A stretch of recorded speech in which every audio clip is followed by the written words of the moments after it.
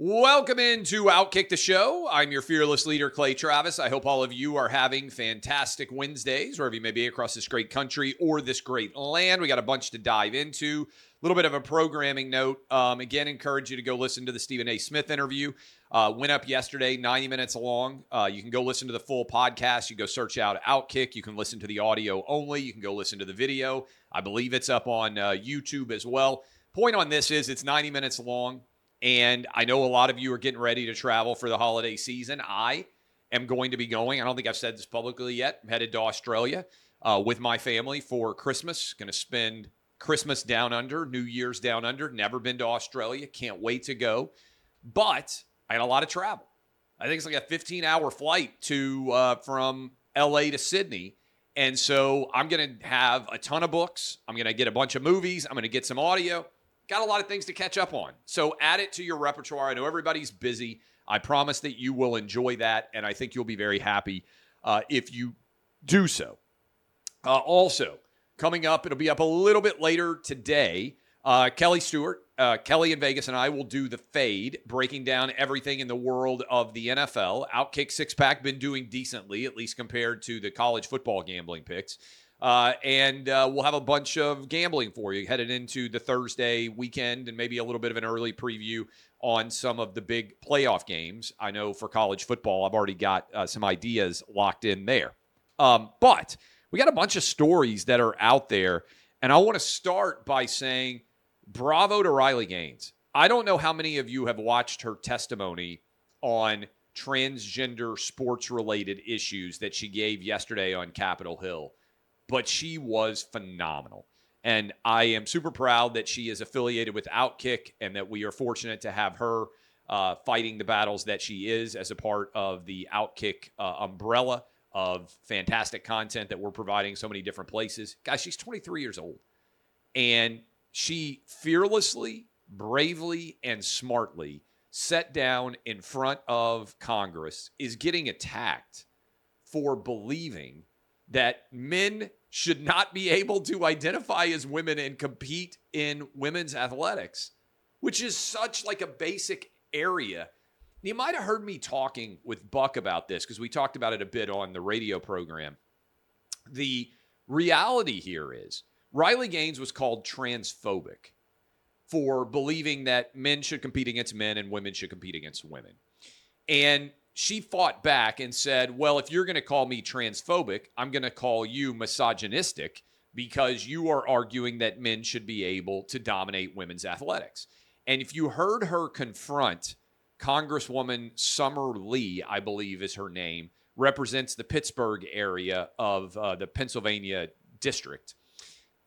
And the Congresswoman was so taken aback by that response that she stopped the hearing, tried to have it stricken from the record, then took it back off line and said, okay, I'm not going to have it stricken from the record.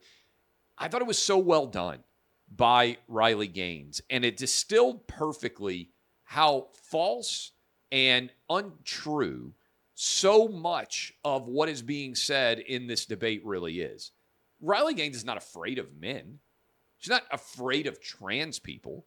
She just simply doesn't believe that a man should be able to compete against a woman in women's sports. And I said on the radio show, but I'll reiterate this. You wouldn't say that I am age phobic if when I was coaching Little League Baseball, which I have done for my kids, if somebody tried to put in a 16-year-old pitcher in 12U sports, and I walked out and I said, no.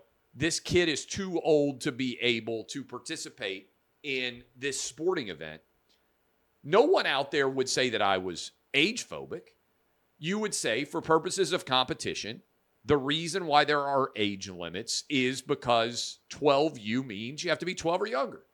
And if you bring in a 16-year-old, that 16-year-old should dominate 12U sports because he's biologically older than the 12-year-olds. This is no different, right? The reason why we have age restrictions, we have all sorts of restrictions in sports. But even the idea of saying that it's transphobia, no. Nobody's saying that you can't choose to be whatever gender you want. But you just don't get to continue that and become a women's sports champion when you're a dude. Like, this is not remotely complicated. But I thought Riley did a really good job pushing back against this. And some people out there say, okay, do you worry about the direction of the country? I get asked that all the time. And my answer is I'm an optimist. And I'm super optimistic that we're winning this issue because increasingly the number of people who are able to argue that a dude pretending to be a woman should win a women's sports championship, the farcical nature of the argument is collapsing and we are winning. I mean, this is a 70-30 issue according to some polls. I think it's moving towards 80-20. I think it's a 90-10 issue in actual people who know sports. I've said this before. I don't blame people out there. If you don't participate in sports, you never coached it, you're not particularly interested in sports, I understand how you could think that there's not that much of a difference between men and women's sports. But for anybody who has ever coached Little League boys or Little League girls, or anyone who has played sports at a decent level, just like a high school level, there's a big difference between all boys sports and all girl sports. And that's why boys and girl sports are separated, right? If we just wanted to have unisex, very few girls would be able to play sports because most girls wouldn't be able to make a boys soccer team.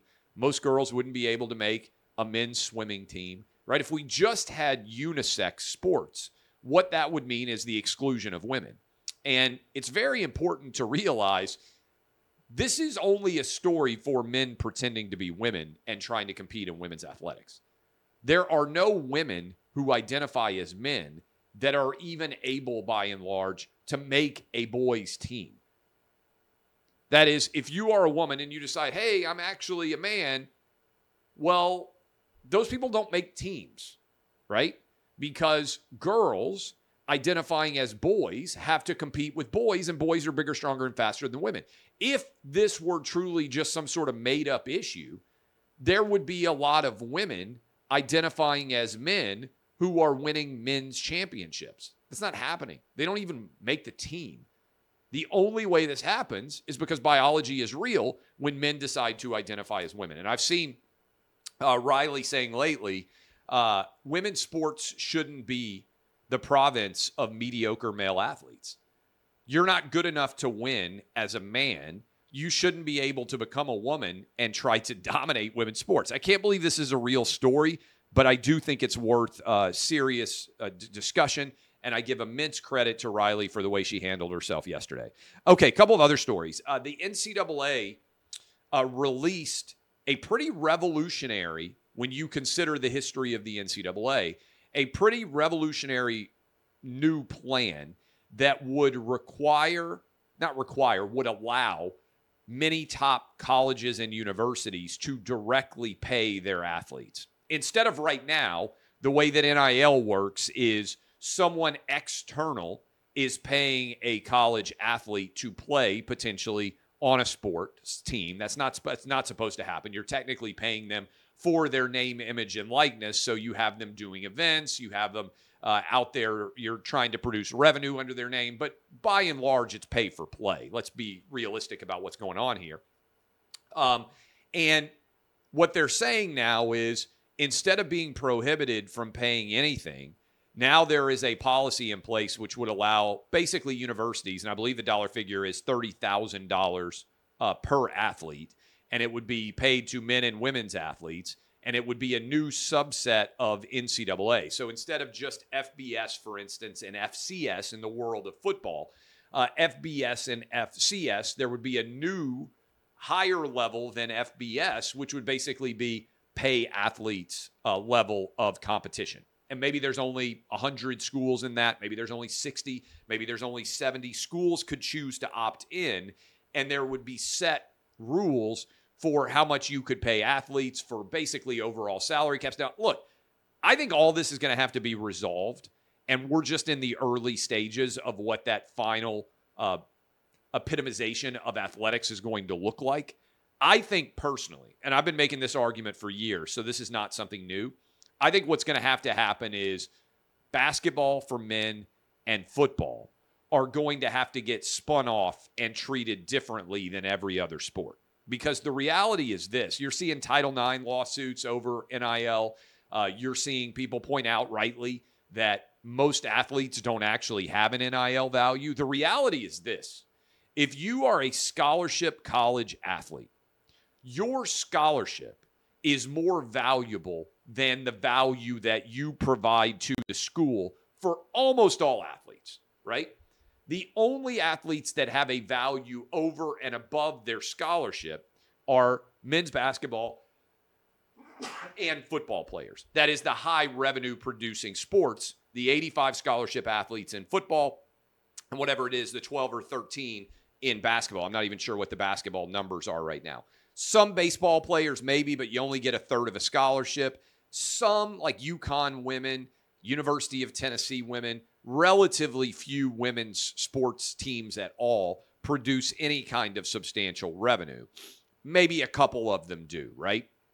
My point on all this is we're in a brand new paradigm, and there is going to have to be a newly created process by which college athletics is governed. And I don't think the way that it exists now is going to be able to be functional for the long run. What do I mean by that? I don't think you can have yearly transferability. You can transfer, theoretically, you could go to 4 different schools in 4 years, maybe longer, and play college football. You get 4 to play 5 right now, which probably end up getting challenged.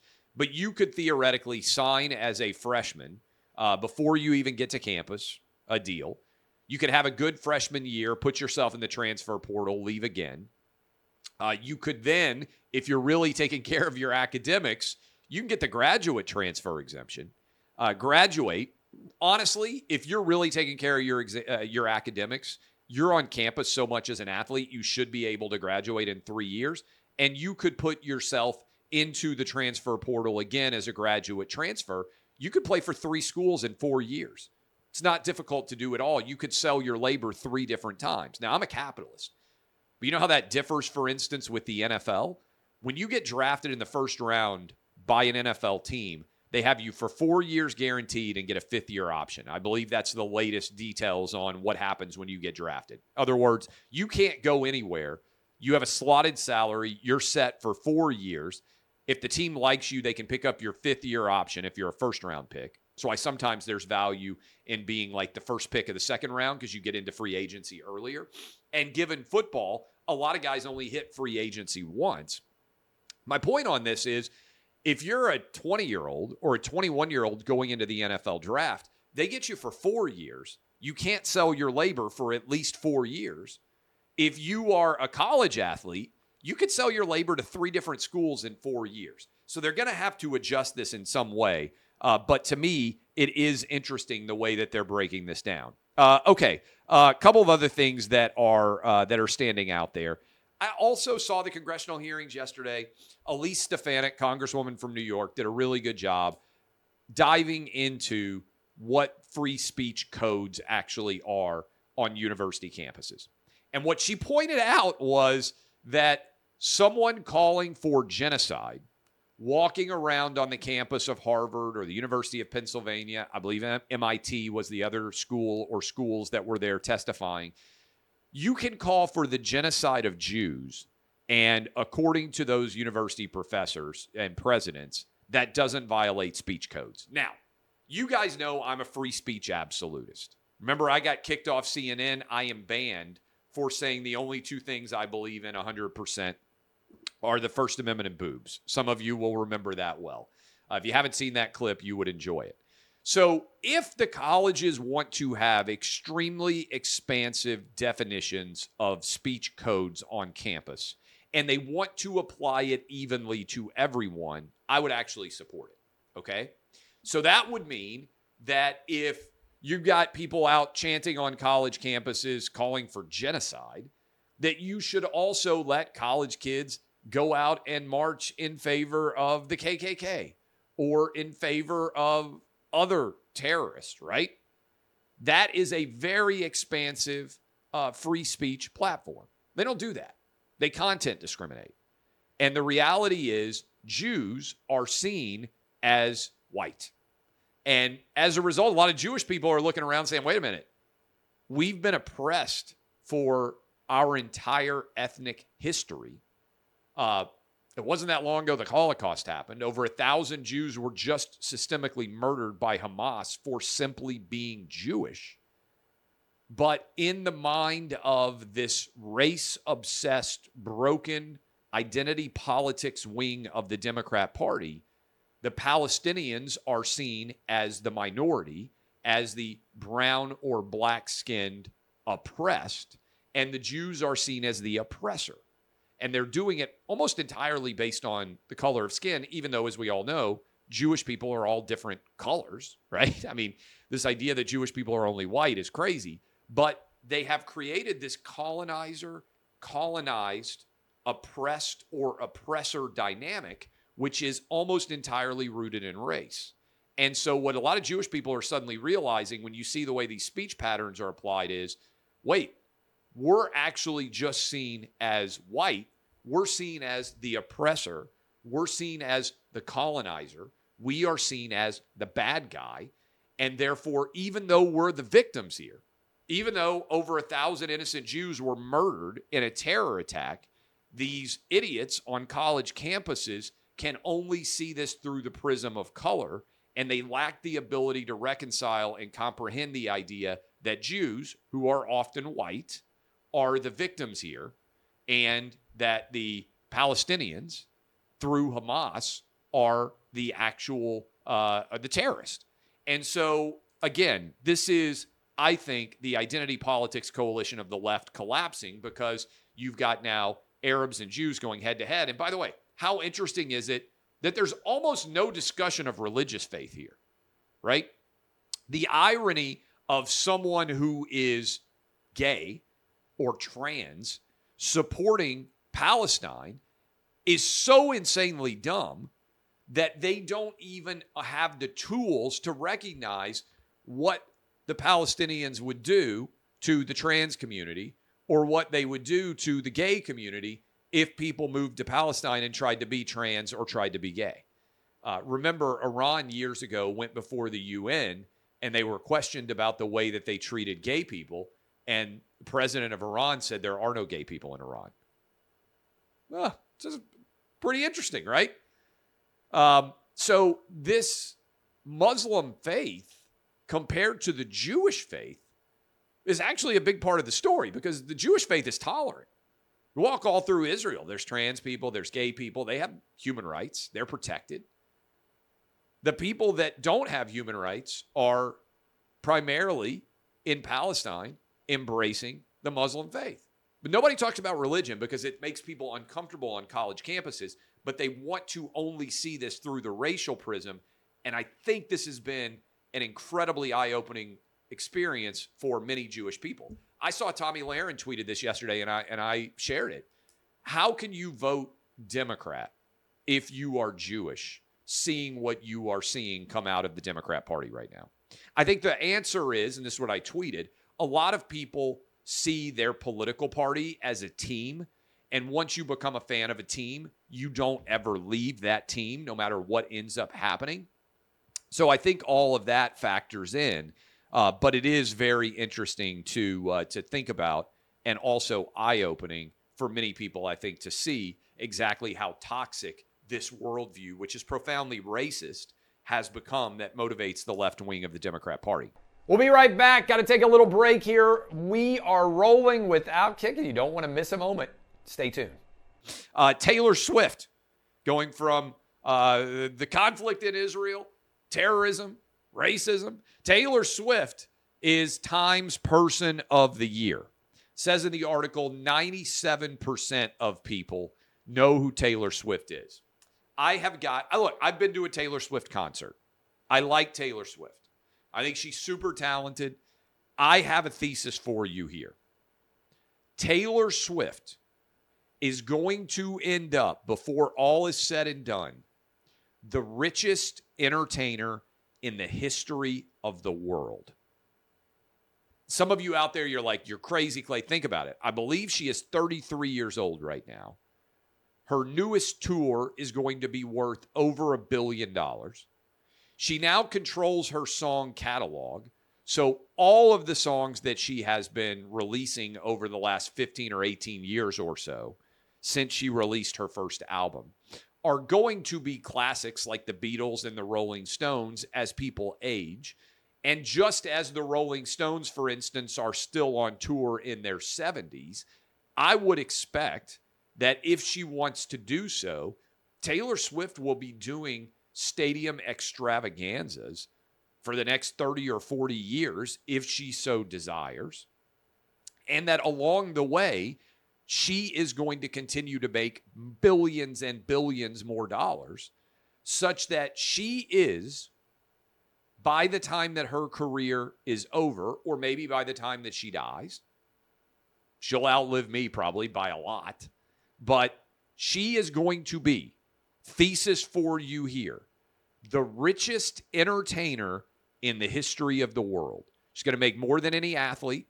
She's going to make more than any musician, more than any actor, the richest entertainer in the history of the world. Think about it. I think it is likely to be true. She is going to be worth, Taylor Swift is, not just billions. I think she's going to be worth tens of billions of dollars before all is said and done. And I can't think of anybody who's going to be wealthier. Michael Jordan obviously has become fabulously wealthy based on his athletic talents. Tiger Woods, LeBron James, Lionel Messi, Ronaldo, all of those guys have made, and a lot of the race car drivers in F1 and whatnot that I don't even know all those guys. They make a ton of money. Certainly, you look at the success that somebody like Novak Djokovic has had, that top tennis players can have as they continue to win. Federer, certainly, Nadal, all athletes, all entertainers, Beyonce, Jay-Z, Rolling Stones, the Beatles catalog, which continues to spin off money, Michael Jackson. Thesis for you, Taylor Swift is going to end up the richest entertainer in the history of the world. I think that's going to happen. A couple of other things. I can't believe I'm going to say this. You know, I've been praising John Fetterman because he's been right on Israel. And I believe whether you're a Democrat or Republican, if you're right on an issue, I think you deserve to be praised. John Fetterman's been 100% right on supporting Israel and criticizing Hamas. I never thought that I would agree with anything this guy said. I didn't think I'd be praising Fetterman. This one's going to blow your mind. I was watching yesterday. Kim Jong-un said that the lack of population, that is women not having babies, is a huge threat to society, to the world, to civilization. Kim Jong-un's right. I'm going to be honest with you, I never thought I'd be praising Fetterman. I never thought that I would be sitting around saying, you know what? North Korean dictator Kim Jong-un, he's right on the population issue. North Korea is losing population very rapidly.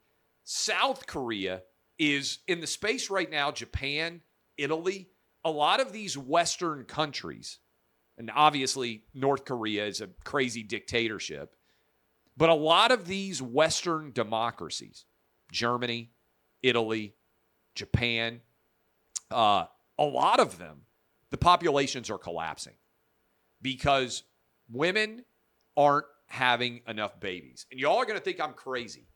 The United States, China's population has peaked, has already begun to decline because of the one China policy.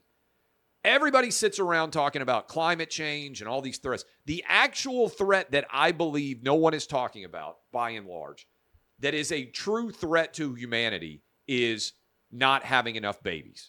Population in the world is predicted to peak, I think, in the next 50 years. And then based on where it's going right now, the population collapses. So I don't sit around worried about the climate at all. I look at the population. I say, wait a minute. Remember when everybody was concerned we were going to have too many people? Global overpopulation was an issue. If the United States didn't have immigration right now, our population would already be declining. And again, look at Italy, look at Japan, look at some of these very wealthy countries, and look at how their population's collapsing. I tell my boys now, no joke, all three of them, I say, I want you to have as many kids as you can in a marriage. I don't want I don't want you running around Travis Henry style, just getting women pregnant left and right, all these different women, Nick Cannon style. I want you to get married, and I want you to have as many kids as you can. I'm fortunate now that I can support those grandkids. I can put them in school. I can give them good educations. They're all taken care of. I tell my 3 boys now, I'm not even kidding about this.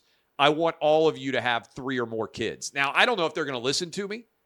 They may just look at me like kids look at their parents all the time, be like, Dad, you're crazy. I am talking to them now about the threat of population collapse, and I'm saying their generation has to come back and start having more kids. And almost no one is talking about this. I was reading an article, South Korea in particular, the population is collapsing. I think the average South Korean woman now has 0.6 children. Now, I've got 3. I would have kept having more. I had to, full disclosure, convince my wife to go for number 3. I would have had 4. I would have had 5. I would have had 6. We got the resources to take care of them. But Elon Musk, to his credit, has talked about this. And I think Elon Musk got like 9 or 10 kids, whatever the heck he's got. Everybody needs to have more kids. And if you're fortunate enough to have the resources to be able to handle the kids, and now I wasn't, a decade ago, it's even more important. So I'm talking to my kids now. I don't know if it's going to work out. I'm talking to my kids now. I was talking to my 15-year-old, my 13-year-old the other day. I said, hey, you guys need to have a bunch of kids. They're like, gross, Dad. What are you talking about? I'm like, look, we're trying to repopulate the earth and save humanity. You need to have as many kids as possible. And if you're watching me right now and you're wealthy enough to be able to take care of your kids, you need to have more kids. I want you all to have more kids. I'm encouraging you to have more unprotected sex with your partners and have more babies. That's what I'm saying. Okay, final. The 4th debate, by the way, is going on tonight. I'm not sure I'm going to be able to find it on television. I've talked about this for some time. I have one remote. Is all I know how to use. I've got Comcast. We have every streaming service on the planet. If you can pay for it, the Travis household pays for it. I don't even want to know all the things we're signed up for. I don't know how to find News Nation. I think is the network that's going to have this debate. I like Megyn Kelly. I think she'll do a fantastic job. I'm not sure that I'm going to be able to find it on my television. I'm going to look around. I'm going to do my research. If it takes me more than 3 minutes, I'm just going to watch clips online.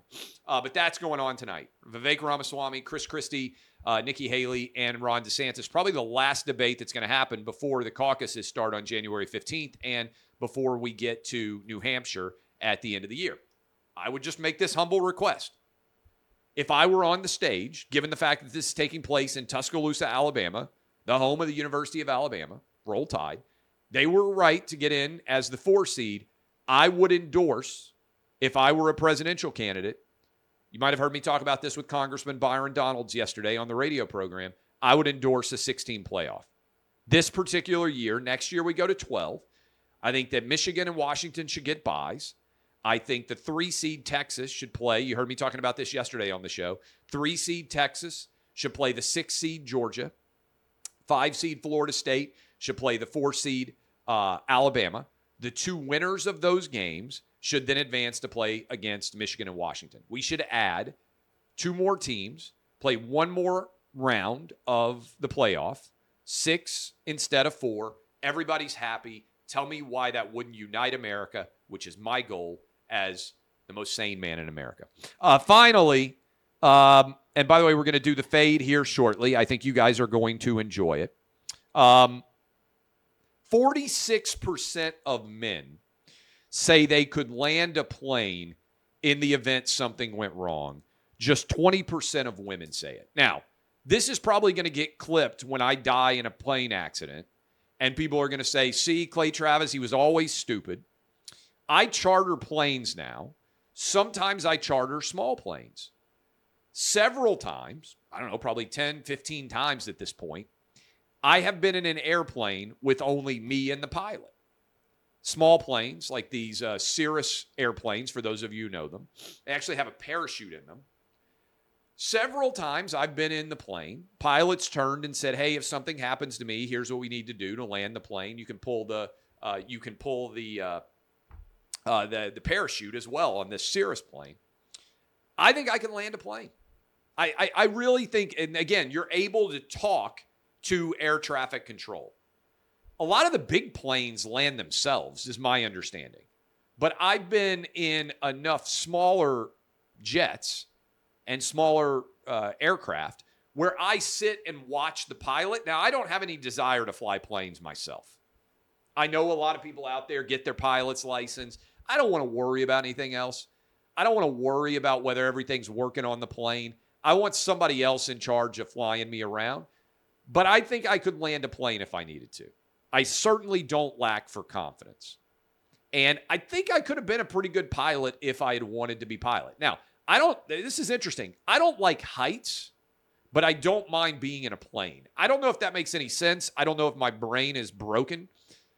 If you tell me, hey, you know how they have like that area where you can walk out over the Grand Canyon and it's like glass and you can look down and you can see all the way to the bottom? I wouldn't do that. I would panic. They have that at the Sears Tower. I don't know what they call the Sears Tower now in Chicago, all the way up, where you can stand on glass and look all the way down. I almost lost it when I had to do that. We got a picture taken. I was not good at standing over the glass and looking all the way down. I don't really particularly like, they have at Rockefeller Center that you can go to the top of the 30 Rock building there. And I was just up in New York last week, and they have this thing where you sit. Have you seen the iconic photo where all of the guys are sitting on their lunch break when they're building? I think it was the Empire State Building, maybe, or maybe it was Rockefeller Center, whatever they're building. It's an iconic photo from New York City where there's like 8 guys sitting on one rail having lunch. Looking at that photo makes me sick to my stomach. The idea that you would walk on just a steel beam and you would walk out there and you would in any way be comfortable with it, I almost lose my mind just looking at that photo. Now you can get on that steel beam, like something like it, and they will take your picture at the top of the Rockefeller Center. It's a new attraction they just opened. I was reading about it, I think, in the New York Post recently. That terrifies me. I would never walk on a steel beam. You get me out in any kind of area where I'm walking, and it's I think I have a height issue. I don't have a height issue in an airplane. I don't know why that is. Does it make any sense to people? I don't know what it is. I think it's that I'm not moving. Maybe I'm just in a seat. I'm okay in a seat, enclosed. But you get me out walking around, and I'm up at a high level. I got major height related issues. But I do think I could land an airplane. And I've been in a bunch of planes with just the pilot. And at some point, again, maybe one of those planes is going to crash.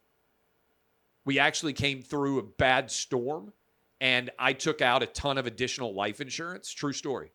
I took out a ton of additional life insurance after that storm because I was like, I'm not afraid of dying. Really not. I'm 44. I'll be 45 in April. I've had a good life. And, 100 years from now, whether you lived for 40 more years or whether you lived for 20 more years or 50 or whatever, it doesn't really matter. Like 300 years from now, nobody's going to care. My kids would care, but they're taken care of.